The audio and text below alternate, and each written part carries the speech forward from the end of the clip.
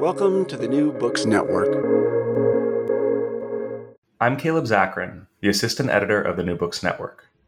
Today, I'll be speaking with the co-hosts of the endlessly fascinating global politics podcast, Afa Bunga Bunga. Afa Bunga Bunga, aka BungaCast, fuses current events, world history, and political theory in the attempt to make sense of the end of history. The podcast is hosted by Alex Hochuli, George Hoare, and Philip Cunliffe, writers whose work has been featured on the New Books Network in the past. This episode is not a standard NBN episode.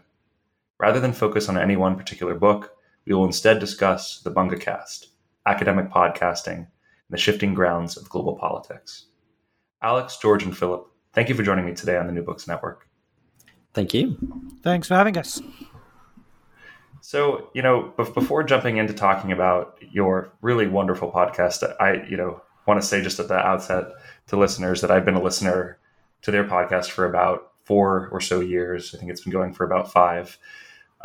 And it's just really one of my favorite podcasts. I would just like to know, if you could all tell me a little bit about yourself. Alex, why don't we start with you? Give a little background on our readers of who you are. Sure. So I work as a freelance political analyst and writer. I'm based in São Paulo, Brazil, where I was born, but I was raised in Europe and spent most of my adult life in the UK, actually, where I met George and Phil a long time ago now, over a decade ago, maybe approaching 15 years. And it's been some of the most difficult and trying 15 years, but despite that, they're still good guys. So that's me. What about you, George? Yeah, so I'm based in London. I stayed here, although Alex, went over to Sao Paulo. And independent researcher, I think, is the way I'd probably describe myself. And written previously on Antonio Gramsci, the Italian Marxist philosopher. So that's a bit of my academic background. Studied in the UK and did a doctorate in political theory. So that's a bit of my background. And I'm, so this is Phil, and I'm an academic. At the moment, I'm at UCL, University College London, though I live outside of London. And my area is international relations, and I've been, as Caleb mentioned before, I've been on the New Books Network, talking about some of the books that I've published in my capacity, I suppose, as an academic rather than as a podcaster. But delighted to be here and look forward to talking with you, Caleb, about the pod. First question that I'd like to ask, and Philip, if you're comfortable, why don't you take it? Just how did you guys decide to start this podcast? And can you give a little bit of the background of the title? Because I think I don't remember exactly how I found out about the podcast, but I'm pretty sure I clicked on it because I just was like, what is this title? What is Afa Bunga Bunga? I've never heard of this phrase or this term in my life. So, how did you guys come up with the title, and how did you start podcasting, and why call it this? Yeah, sure. So, it began really it kind of grew, the idea for a pod grew kind of organically out of conversations that we were having on WhatsApp. So just as kind of a group and, kind of pissing and moaning and bitching about world politics and what have you, and amusing ourselves, I suppose, if nobody else, we thought that we might wish to inflict our amusements on the wider world, and that the wider world perhaps deserved the benefit of hearing what was contained in the WhatsApp group. So, I think I think I'm safe in saying, and I imagine George and Alex would agree with me, maybe not, but originally, at least, our idea for the podcast was, I should say this was, about, like you say, about 5 years ago, but this was also just in the era when the kind of dirtbag left was really kind of breaking through, and we were quite taken with that. So, like the Red Scare girls, and some of the fringes of the left around the Jacobin kind of scene in the US, and we were quite taken with the dirtbag left, because it seemed to us to kind of break through all the kind of the suffocating etiquette and politesse which seemed to have kind of developed around left-wing debates. And despite all the kind of the crudity and scatological humor and so on, we felt that it was kind of nonetheless clearing the way, perhaps, for more forthright discussions, even if perhaps less kind of arch and intellectual. So our initial conception was something kind of closer to a kind of a dirtbag left podcast. But that evolved, as we started getting going, that kind of evolved into something more, less dirtbag left, I suppose. When we more realized we intellectually weren't funny. Serious. Well, I guess when Alex and George realized they weren't funny, that we decided that we had to be a bit more serious, and that was how we had to go with it. And the actual, the decision that we had to make a podcast was when Alex was visiting. I think he was visiting. I think he'd already moved to Brazil by this point, but he was visiting, and he came down to visit me along with George in Canterbury. And for any listener who wishes to make a pilgrimage to the place where BungaCast was found, it was a pub called The Dolphin in Canterbury, small market town at just southeast of London. And I can even, if you come here, I can even show you the table in the Dolphin pub where we decided to set up the podcast.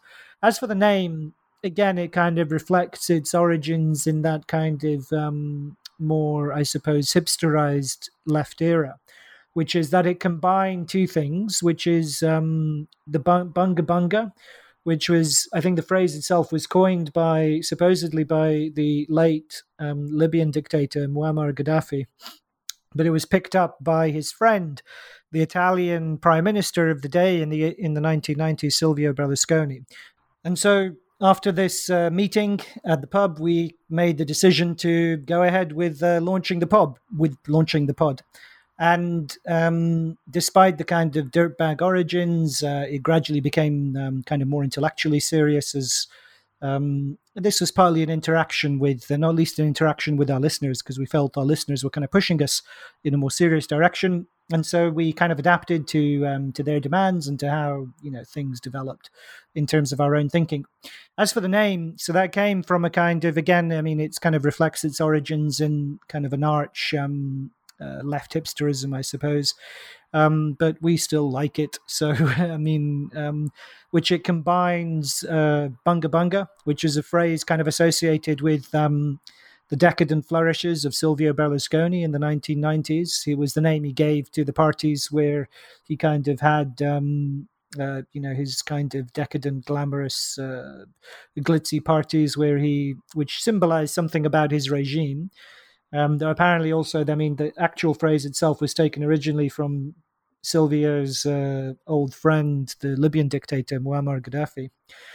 So he took this phrase, bunga bunga, which symbolized the Silvio Berlusconi regime, which we thought was so important, because it, in our mind at least, and this wasn't original to us, but we thought it was important, it prefigured so many of the politics that would come later. Not least Donald Trump himself. I mean, you could see so much of that kind of that plutocratic populism that would come with Donald Trump was very much also embodied in Silvio Berlusconi's kind of political persona. His the way in which he kind of shifted the Italian political landscape and Italian party system. So bunga bunga came from there, and it was combined with the idea of Aufhebung, which is a term from German Hegelian philosophy, which is the idea of sublation, which is to say, I suppose, putting it simply, is jumping over a stage or synthesizing elements from a prior stage, or a logically kind of a prior stage, and boosting them up to a higher level. So we were taken with the idea of combining those two things. And I mean, now we kind of refer to ourselves as just as BungaCast, but that's the origin of the Alpha Bunga Bunga is the name of the pod. Alex or George, anything that you want to add about the origin? Well, no, not in particular. It's just that we never actually could decide who had coined actually the brilliant name Alpha Bunga Bunga. But me, in my infinite humbleness and modesty, will admit that it certainly wasn't me. So I think George is pointing to himself. It was George. Yeah, George can claim. I think George can claim it, which is fine. I think we should identify people for what they do and they achieve. So George, I would just add that what Phil said about kind of becoming more serious. I mean, I joked about it also being a realization on our part that we weren't that funny, and so we had to be more serious because you got to bring something to the party.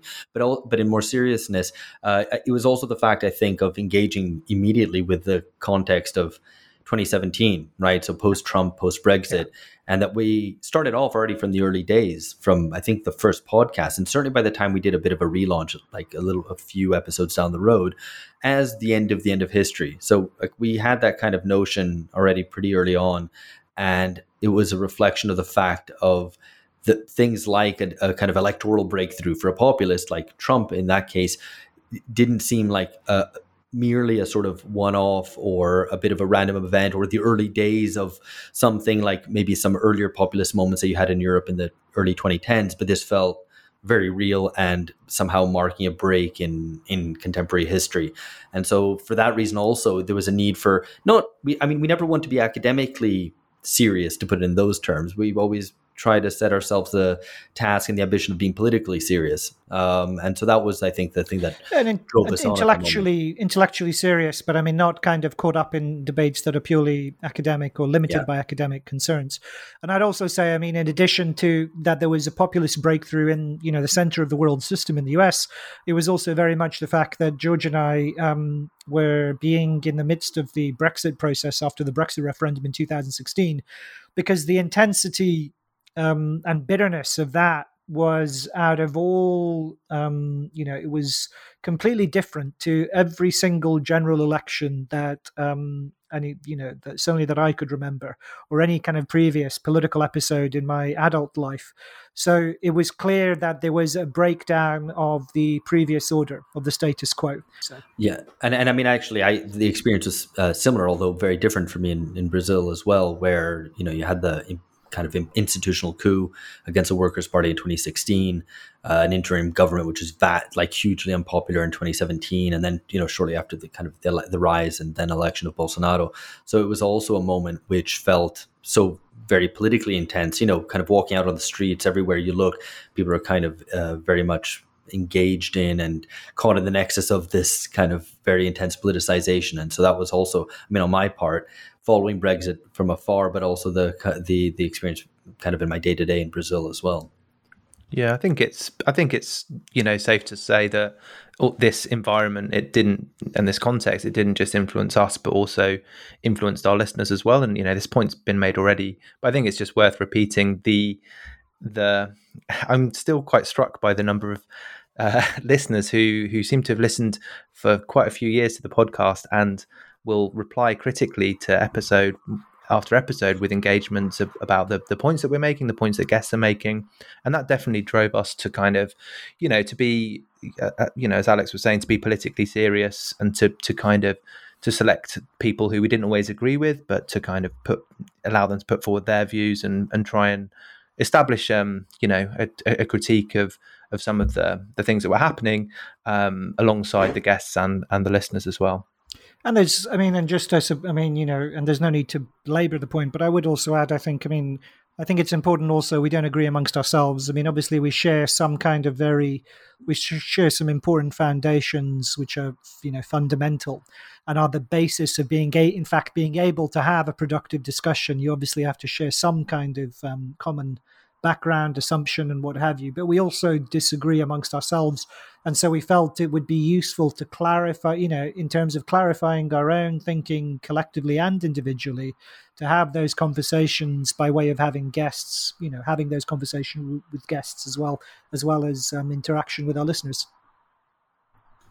I'm curious about how having a podcast and that sort of immediate response that you get from listeners, how that differs from writing, how the podcast also maybe informs your writing process.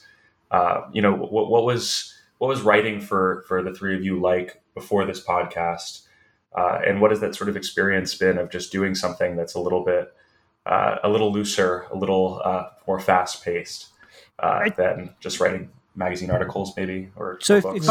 If I could give it a first cut, it's a really interesting question, and I've never thought about it. But just as you were saying it, it occurred to me that I think what is the difference with the advantage of the pod is I think that people feel that it's more intimate, kind of listening to people's voices in your head. And so, it's to do with the medium, I think, because, with email and, I have an institutional email address. Anyone who reads anything that I write can very easily get in touch with me to, kind of take issue with what I say. So it's not as if we're, any of us are kind of particularly remote or inaccessible to people if they want to get in touch. But nonetheless, on the whole, our listeners engage with us much more, at least with me, much more than, with people who I don't know, responding to my writings. And I think that's to do with the medium. It's a more intimate medium. The conversational character of the medium makes it, I think, more kind of productive. And maybe it's informal character as well. It doesn't require the structure of an essay or a kind of an academic article or some kind of feuilleton or something like that, So I think that it's a lot to do with the medium. That would be my take anyway. Yeah, I mean, on my part, I actually had pretty much stopped writing up until kind of 2016, which is when I moved to Brazil. And it was very much the absolute kind of, boiling point that Brazil was reaching in the early days of 2016 that led me to kind of back to writing about politics, back to thinking a little bit more critically about politics after I was working in marketing at the time and had finished my kind of master's thesis already some years before. So for me, podcasting was actually a re-entry into writing rather than vice versa. But it certainly has been and was very incredibly productive in terms of being creating a routine effectively of sitting down every week and discussing politics in a very serious manner, and also, as Phil mentioned, with people with whom you share some basic principles and orientation to not just how to see the world, but what things are important in the world, and that allowed and provided a basis for, just that process of being constantly thinking. So writing becomes a kind of a second nature rather than an exercise in which you have to, twist your arm into it. I can't believe you've just described your writing as second nature, Alex. Well, you're thinking, you're just putting what's in your head on paper rather than, having to squeeze it out, as it were. Yeah, I think one thing it's particularly good for in the writing process, podcasting that is basically coming up with ideas, because you're very often, you haven't really, you've done all the research for a given episode, or you've read the book of the guest, and then you're kind of discussing it. And particularly, we often will have a discussion, just the three of us, after we've interviewed a guest, often on a book that they've done, and just that process, I guess, of putting forward your perspective in I was going to say in dialogue, in trialogue, if that's not too pretentious way to put it, with the two other co-hosts. It might be, but things like that, trialogue, the idea of trialogue just kind of comes because you're talking things through, and you haven't, when you're writing, it can be quite a structured process. But I definitely find talking things through, and it's a way to catalyze and make decisions about, the different things that are occurring. And it's very often the notes that I will make when we're recording, and those are the things that will then go and, feed into writing more than the preparatory notes. You guys mentioned earlier that after about 16 or 17 episodes, you did a relaunch and a sort of a refashioning into this idea of the end of podcast, about the end of history. Can you guys talk a little about the concept of end of history? I'm sure many of our listeners will be familiar with it. And then this kind of idea of the end of history, which I think is something that I remember a few years ago, everyone was talking, Francis Fukuyama was many people's favorite punching bag. I feel like, he's now kind of, I don't want to say coming back into the fold a little bit in a way, no, because his idea was so impactful. But what does the end of history mean? And what does it mean to think about history as something that at one point ended, but then is coming back? I mean, I guess in the most immediate and tangible sense, it was growing up as we all did in the end of history. It meant being faced with a world in which politics was a pretty distant affair. And if you were into politics and had some sort of stake in politics, it meant that you were part of effectively of a very distinct and small cast of people who were, had connections to politics. You finish university, you work in a think tank, or you volunteer as an assistant to an MP or to a congressman, and so forth. Or you're in the media, and which is also in itself had become very much a rarefied sphere. This is, of course, pre-social media, but at a point in which the mainstream media had become incredibly oligarchic, and also the people, the social classes from which it drew from, is also much more limited. So that was the end of history, in a sense that politics is very distant. And I don't want to, and I think politics, I would understand, I think we would all understand the term in a much more all-embracing fashion than merely questions of public administration or the state, but it's kind of the ways in which we collectively try to determine our future and what society looks like. And that was completely off the table, and all politics was effectively hidden away in behind closed doors meeting rooms, in agencies which were just not open to public pressure. And I mean, that remains very much the case. But what makes the end of history remarkable, and why it feels like a distinct period, at least insofar as it's the collapse of the old rather than the birth of anything new, is that the sheer degree of turbulence and the way that politics had been managed from above now no longer is possible, right? So in the book, we talk a lot about post-politics, about this conception that whereby politics from the top, from the elite, becomes foreclosed. It becomes impervious to popular demands, and almost tries to prevent politics from ever emerging. And that now, as we can look around, has fallen apart under the weight of a lot of, quote unquote, populist uprisings, as they are, which have challenged the notion that, firstly, that politics is based on consensus, that we're all in it together, that the basic ideas of how to run society are completely settled, and that it's only a matter of technical implementation that matters. And, it's worth recalling that in that context of where only technical implementation matters, politics becomes incredibly focused on micromanagement of behavior and things like that. So, politics is about getting people to eat healthily or recycle or whatever, because any of the big questions are beyond the purview of people as a whole, and elites themselves, who actually are in charge, have abandoned any notion of seeking to change society in any fundamental sense. So it's just about keeping things ticking over. And we were very much struck with, 2016 as the point at which we locate the end of history, as a moment which blew all that apart in the very nerve centers of global capitalism. George or Philip, I don't know if either of you have anything that you want to add to this idea. What strikes the two of you about the end of history? Obviously, you guys have been interviewed in the past on the New Books Network about the book, so I don't know if you want to maybe talk a little bit about how the idea for that book came about. Maybe. Yeah. I mean, I would. I suppose I get George can speak to that, because in many ways the book was his kind of brainchild. I just wanted to add to what Alex said, which is the point about history, and the way in which it was the relationship between politics and history. So, I mean, in talking about the end of history, we meant the end of the post-Cold War period, which had been characterized as the end of history. And therefore, the end of history meant the end of that period.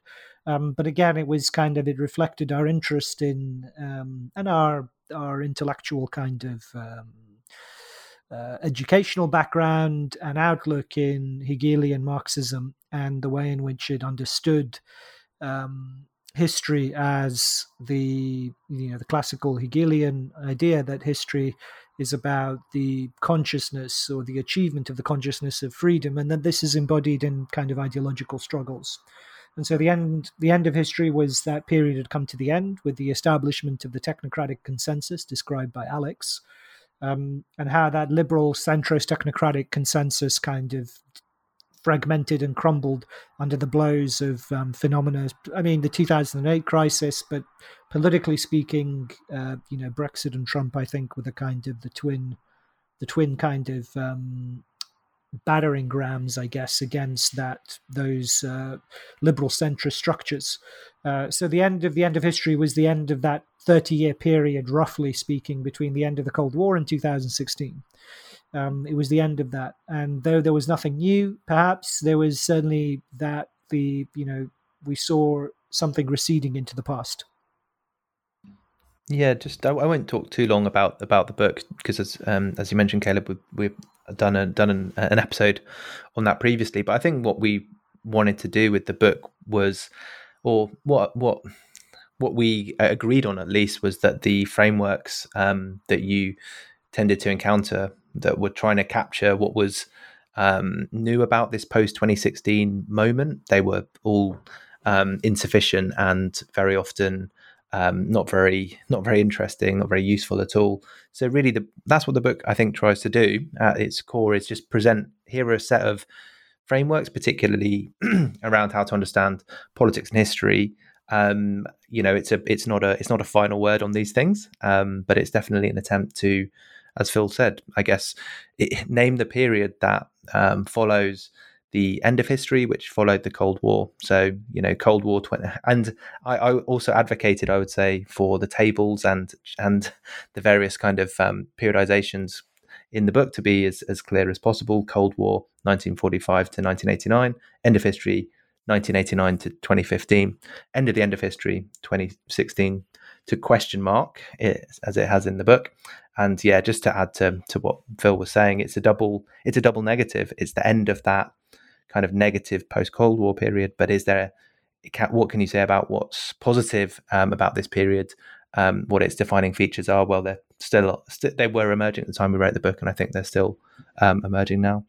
Yeah, I think it's telling actually that, because I think often Fukuyama was misunderstood in many ways. I think, as you alluded to, Caleb, often understood as predicting the fact that there would be no more events, or that everywhere would become a liberal democracy almost immediately, and that there wouldn't be any variation within liberal democratic regimes. In fact, that Fukuyama's prognosis entirely foresaw that.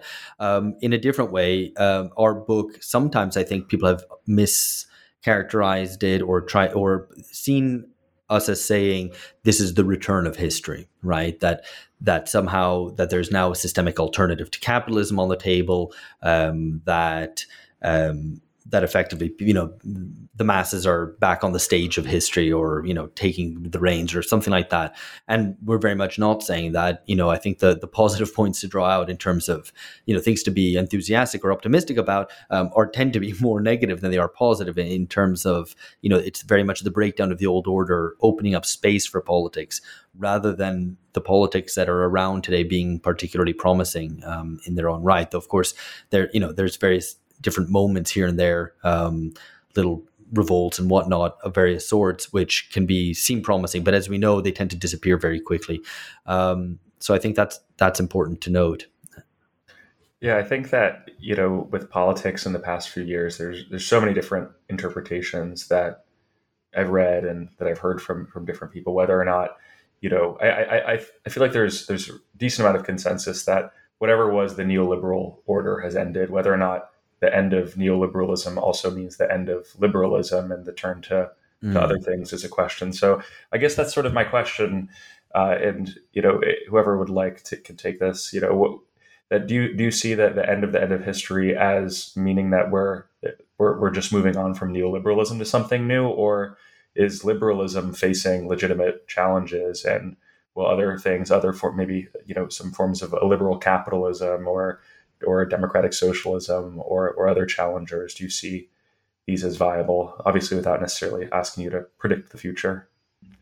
Yeah, I'm not sure that the three of us all completely agree on this. I think we've discussed it on quite a few episodes, and I think, it's not the most interesting answer to the question of whether neoliberalism is over to say that it depends what you mean by neoliberalism, but there is certainly something that you can interestingly do to kind of work out what are the different economic or political aspects of that system. How have they been in crisis for a long time? How have they been dismissed or rejected? And maybe this process gives you some question or some pointers as to what follows or what's likely to come next.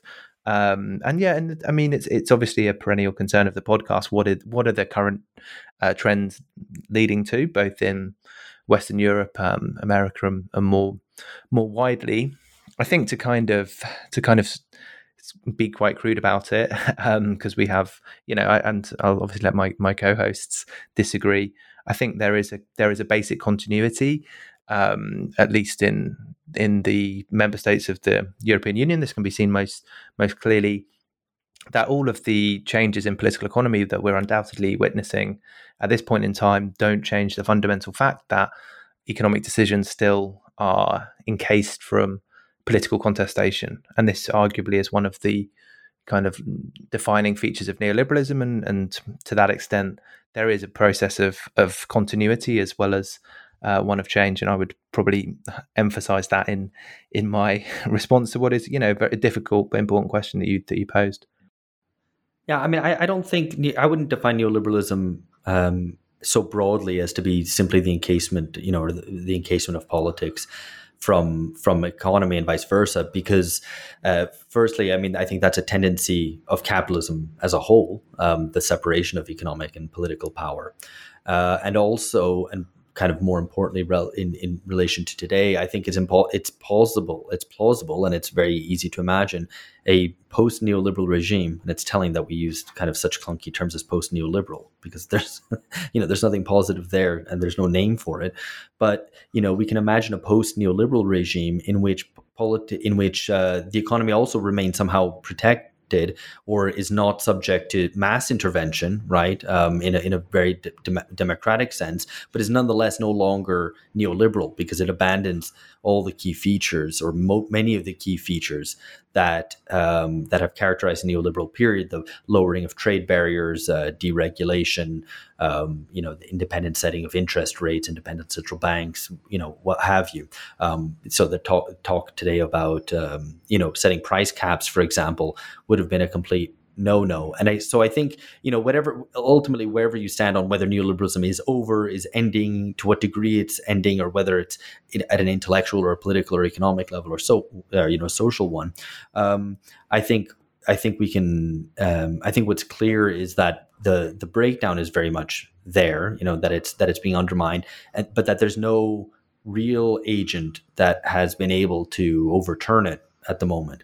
And I think so that's why it's this weird period of stasis, and that it's such a hybrid situation that if you were to ask anyone looking at today from the perspective of the 1980s, if such a thing were possible, they would not recognize the political economy of advanced nations today as neoliberal, according to the terms that they knew it in the 80s or early 90s. So I think that, it's undoubted that there's been a significant amount of change. The follow-on question about liberalism, I think, is a really interesting one, and in some ways is a more difficult one, because liberalism is just such a more fundamental ideological conception than its specific neoliberal iteration.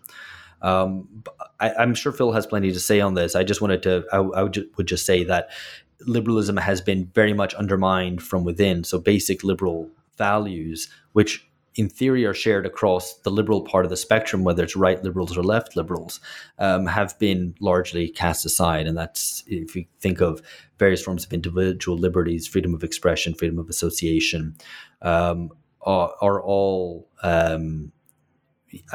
not just being contested from outside, but very much undermined from within. And that's been an ongoing process over the past 40 years, particularly. But I mean, one could argue, even ever since 1913. A question that I want to ask, like you just used the example of what's going on in the UK.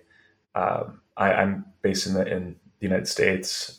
Alex, you're based in Brazil.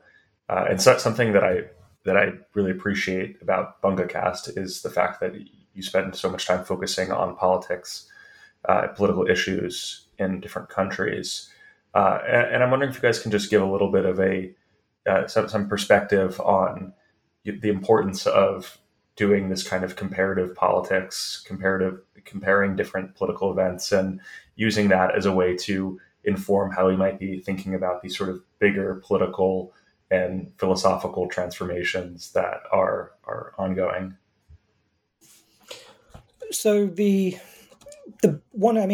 basic inspiration for the basic thesis with which we started the pod, and one of the inspirations for it was the idea that the end of history regime was crumbling.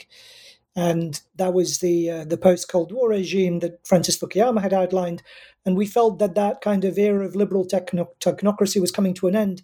Now, Francis Fukuyama, he made his case that it was a global phenomenon. So the phenomenon of the end of history wasn't something which was restricted to the West.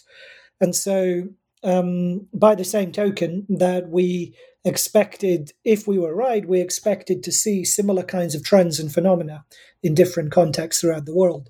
And so that was why it was important to us that we tried to do as much as possible, was to try and compare and contrast different national contexts, to look at the international context, and to think about how these processes of the end of history, how they happened in different places and in different countries. So that was one of the main motivations for the comparative aspect of the pod. Obviously, living in Brazil provides a different perspective, and that and I think Brazil is interesting insofar as it provides perhaps what could be called a sort of median global experience, just because of its place in the world economy, its kind of level of income, and so on. And I think perhaps most importantly, I think the way that things look from the most advanced countries gives a misleading picture about the world. And that's not to say that what happens there isn't important. In fact, it is more important just because of the way that what happens in countries like the US or Britain or France and increasingly China, obviously, and Japan, set the tone for a lot of the rest of the world simply by their power and their advanced nature. But at the same time, to get a picture of how capitalism works, it's in the periphery or the semi-periphery in countries like Brazil and Nigeria or Indonesia, Turkey, and so on, where you get a kind of sometimes a picture of a still existing desire for modernization, which has now been which is kind of not very much discussed, I think, in the most advanced countries, and a kind of sense of, I guess, the capitalism as a kind of developmental process. Whereas if you're at the forefront of that, if you're in the kind of early developing countries, that's something which has kind of been long forgotten because it's ancient history. So I think that's important. And just kind of in terms of what we try to do on the podcast, we do try to push ourselves to keep abreast of what's going on and not fall into a kind of lefty trap, which I think it often happens to, or it's a temptation when there's something exciting happening. There's there's big protests and they look kind of left wing and they're happening in whatever, Moldova or wherever, that you go and enthusiastically cover that as a kind of replacement for your own politics or your own lack of politics at home. And we, right from the start, never wanted to do that, never wanted to engage in what used to be called revolutionary tourism. I don't know what it would be called today. But to go and do an episode on Nigeria, for example, when actually it doesn't seem on face value that exciting, or at any rate isn't something where there's an obvious side to get behind, because I think that ends up kind of clouding too much of one's picture, So, we've done episodes, to take the example again. I mean, this was already a long time ago. I can find fresher examples. But anyway, to stick with Nigeria, we talked a lot about anti-corruption politics as a form of anti-politics, the way that people's anger, disgruntlement, frustration with the intractability of politics, the inability to guarantee higher living standards attaches on to corruption, to political corruption in kind of post-ideological times, because we lack the language to really express and give a vision to our frustration, our angers, and our hopes. It gets very much targeted at the political class as corrupt, which we have to get rid of, but without any idea of what to replace it. And so Nigeria, to continue the example, provided an interesting case to look at that, because the kind of election there, I remember when we discussed it back in 2019, if I recall correctly, was very much on that pivot, right? And I think constantly trying to go and look beyond without being drawn into this kind of attractive little, like, hey, there's some cool lefty thing happening there, let's get behind that. I guess keeps us a little bit more level and grounded. George or Alex, George or Philip, either of you want to comment on that? No, just really briefly to add, I think learning about some of these places that I was kind of embarrassingly ill-informed about through some extremely knowledgeable, interesting, and engaging guests. I think it's actually been one of the best bits of doing the podcast is, would I have picked up a book on Indonesian history at some point? Yes, probably. But the fact we're going to be recording on this, that gives a spur to kind of, to read it and, to then discuss it.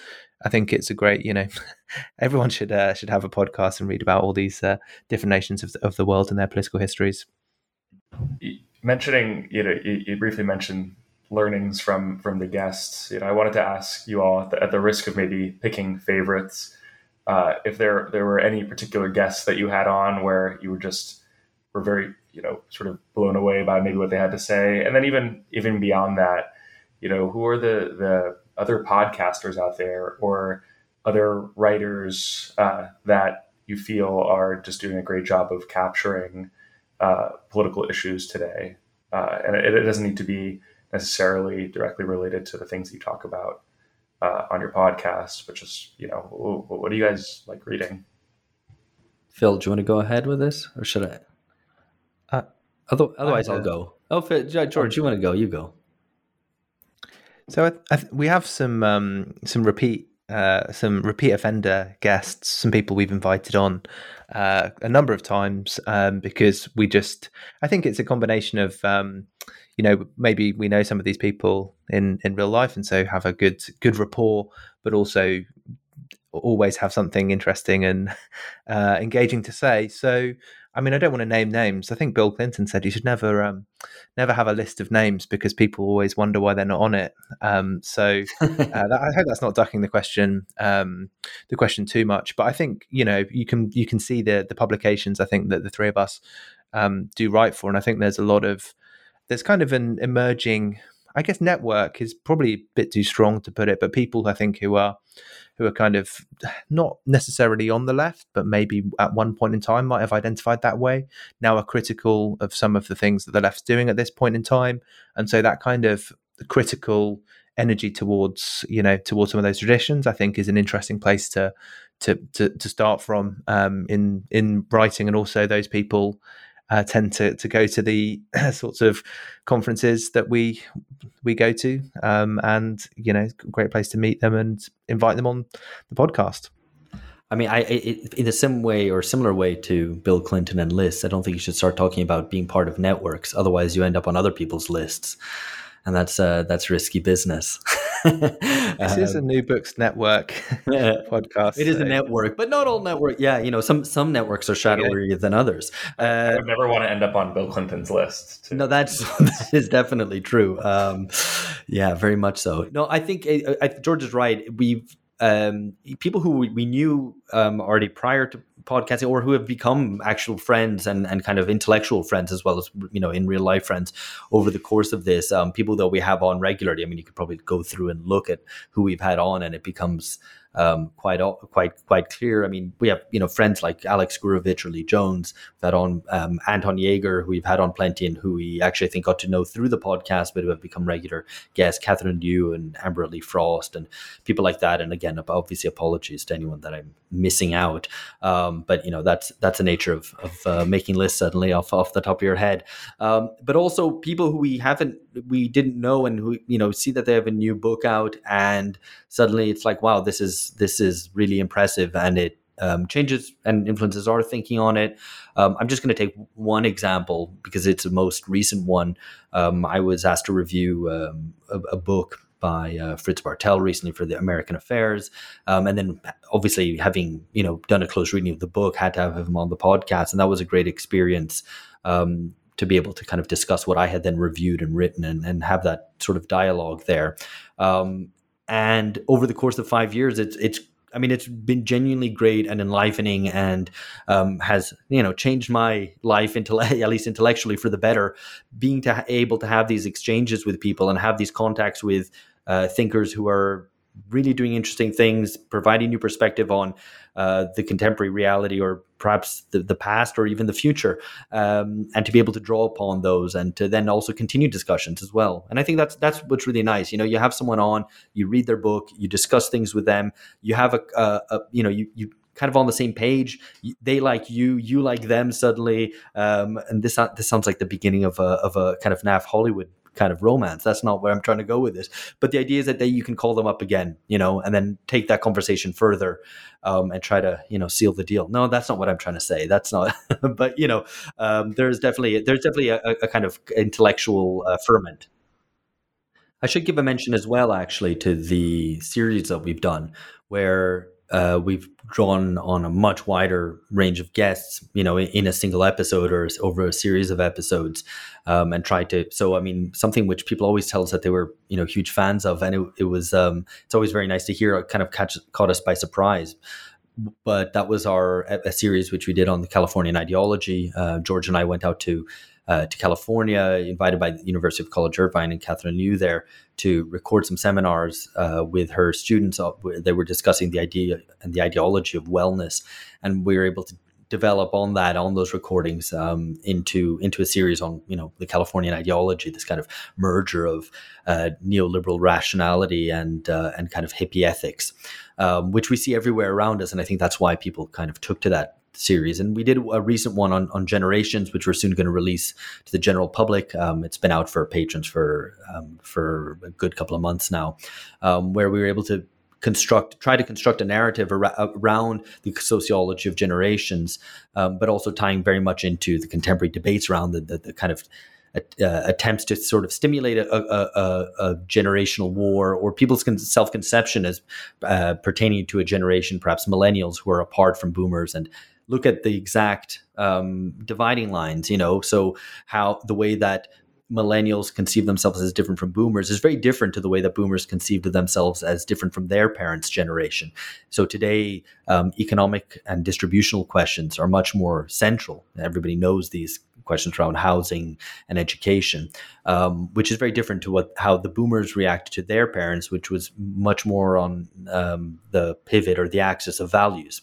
And anyway, so being able to explore that in much longer form, and being able to actually bring writing into podcasting, which is kind of different, right? To write out a script, to write out a narrative, and fill in the blanks with contributions from guests, is a pretty different experience. And none of us come from a background of broadcasting or production, but kind of learning on the go and trying to put that together has been a very productive experience for us, and hopefully for listeners as well, to present these ideas in a different format.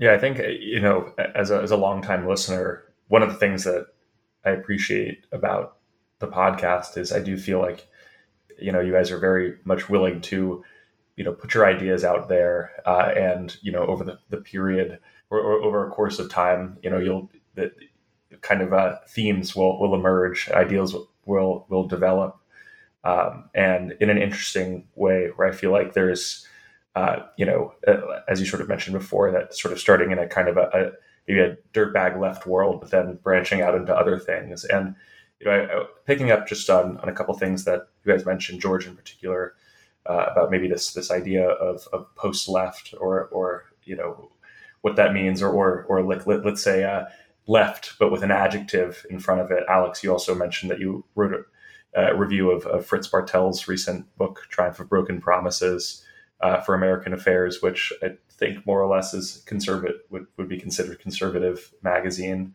conservative journal.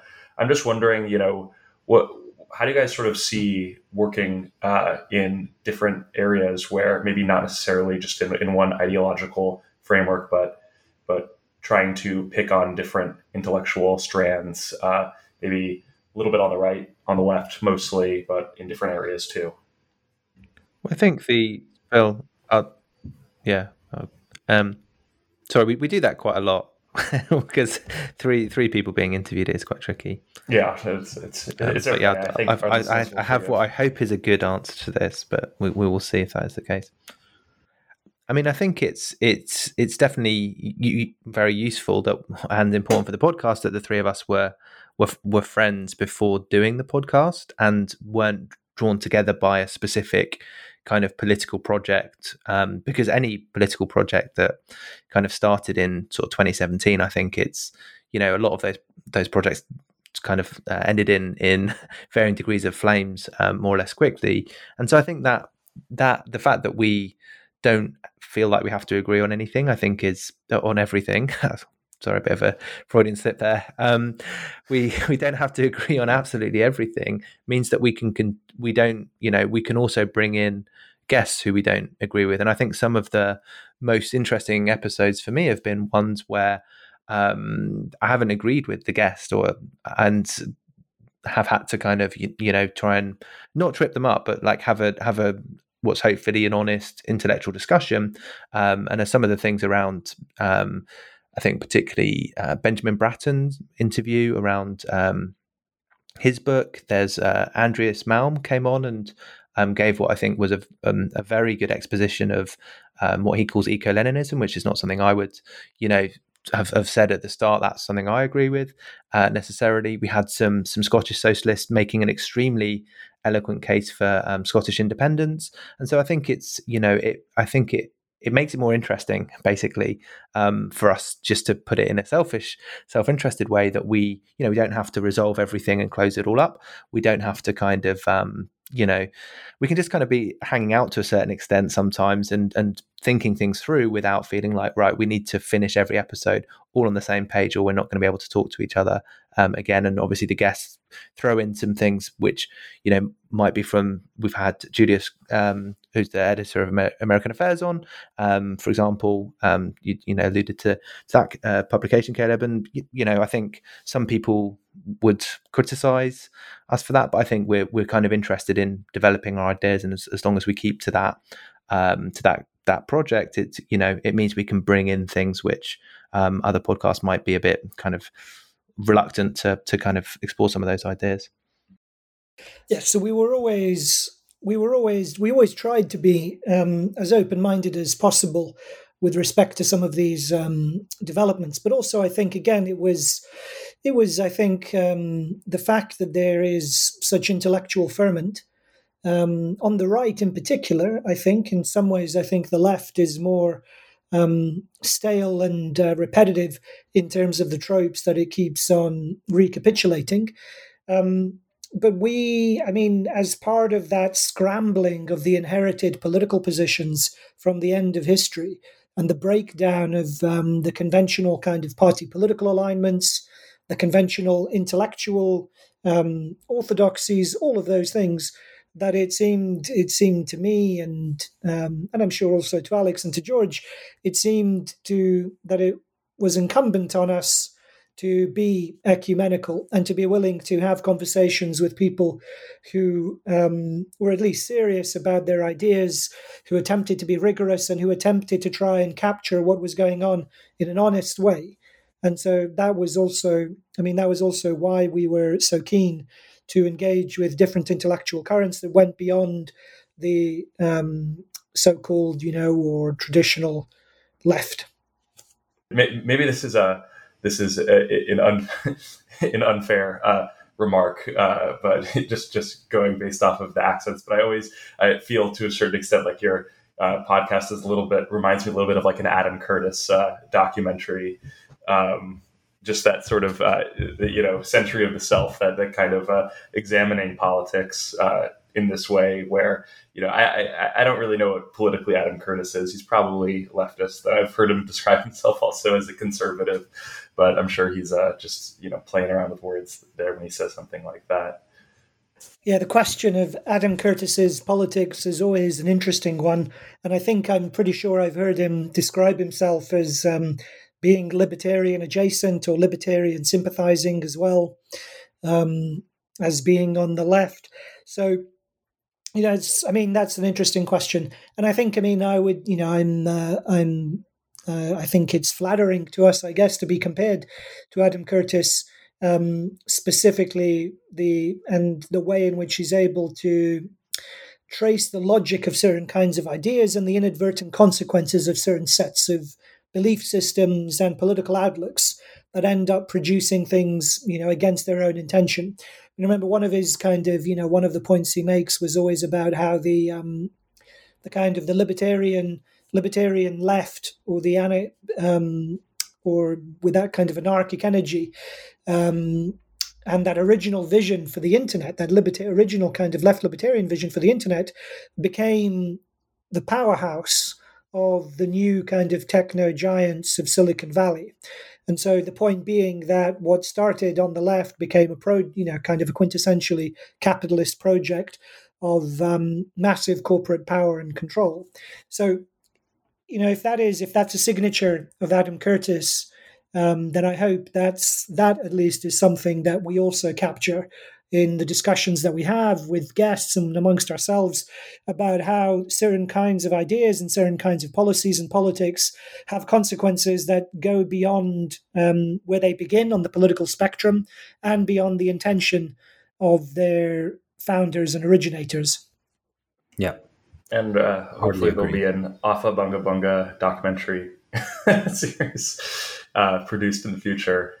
That would be interesting. Well, we would love to do that. Yeah, I mean, not about us. That would be terrible and uninteresting. Right. But, Well, no, but something taking. I think that the political approach and discussion that you guys take, I just think our listeners would find it very interesting, because I think it's a good model for how I at least think. More of the let's say. Hardline sort of dirtbag left podcasts. Really, I just can't listen to them morbidly, because they were, I don't know, something about them just isn't that interesting to me as I used to find them. Though I think your show has evolved in a very nice way. Well, Alex, George, and Philip, thank you so much for being guests on the New Books Network. It was great talking to you all, and I'm sure our listeners will found what you said very interesting. Do you guys want to give a little bit? I know where can listeners find you? What's sort of the best place if they want to either just subscribe or get in touch or interested in the show? Yeah, so we're at BungaCast pretty much everywhere. If you want to email us, you can email us at info@bungacast.com. And of course, we're on Twitter, Facebook, Instagram. Not TikTok, though. You won't find us there. Not yet, anyway. And of course, if you just search BungaCast anywhere where you get your podcast, you'll find us there, whether it's on iTunes or Spotify or whatever. And also subscribe to us on YouTube. There's little video content on there, but we occasionally do some video, so that's where you can find us. And half of our content is for patrons only at patreon.com/BungaCast. We kind of put out 2 original episodes a month, so it's not just kind of scraps that we feed the patrons, but it's kind of its own programming in its own right, where we do some kind of deeper analysis of contemporary affairs, as well as have really lively and engaging discussions with our listeners, responding to comments, responding to their engagements with ours, and often them kind of kicking our asses and us having to defend ourselves, which is good, keeps us on our toes, and so that's what it's all about. So yeah, it's at BungaCast everywhere if you want to search for us. And obviously, if people haven't read our book yet, The End of History, it's still pretty relevant. And looks like it'll continue to be, at least for a couple of years. So yeah, that's something maybe to check out if you're interested. Oh, and I should also mention too that BungaCast also has a theme song. It's a nice little tune. Before the interview, it was mentioned that the composer has an album coming out. If you guys want to plug that.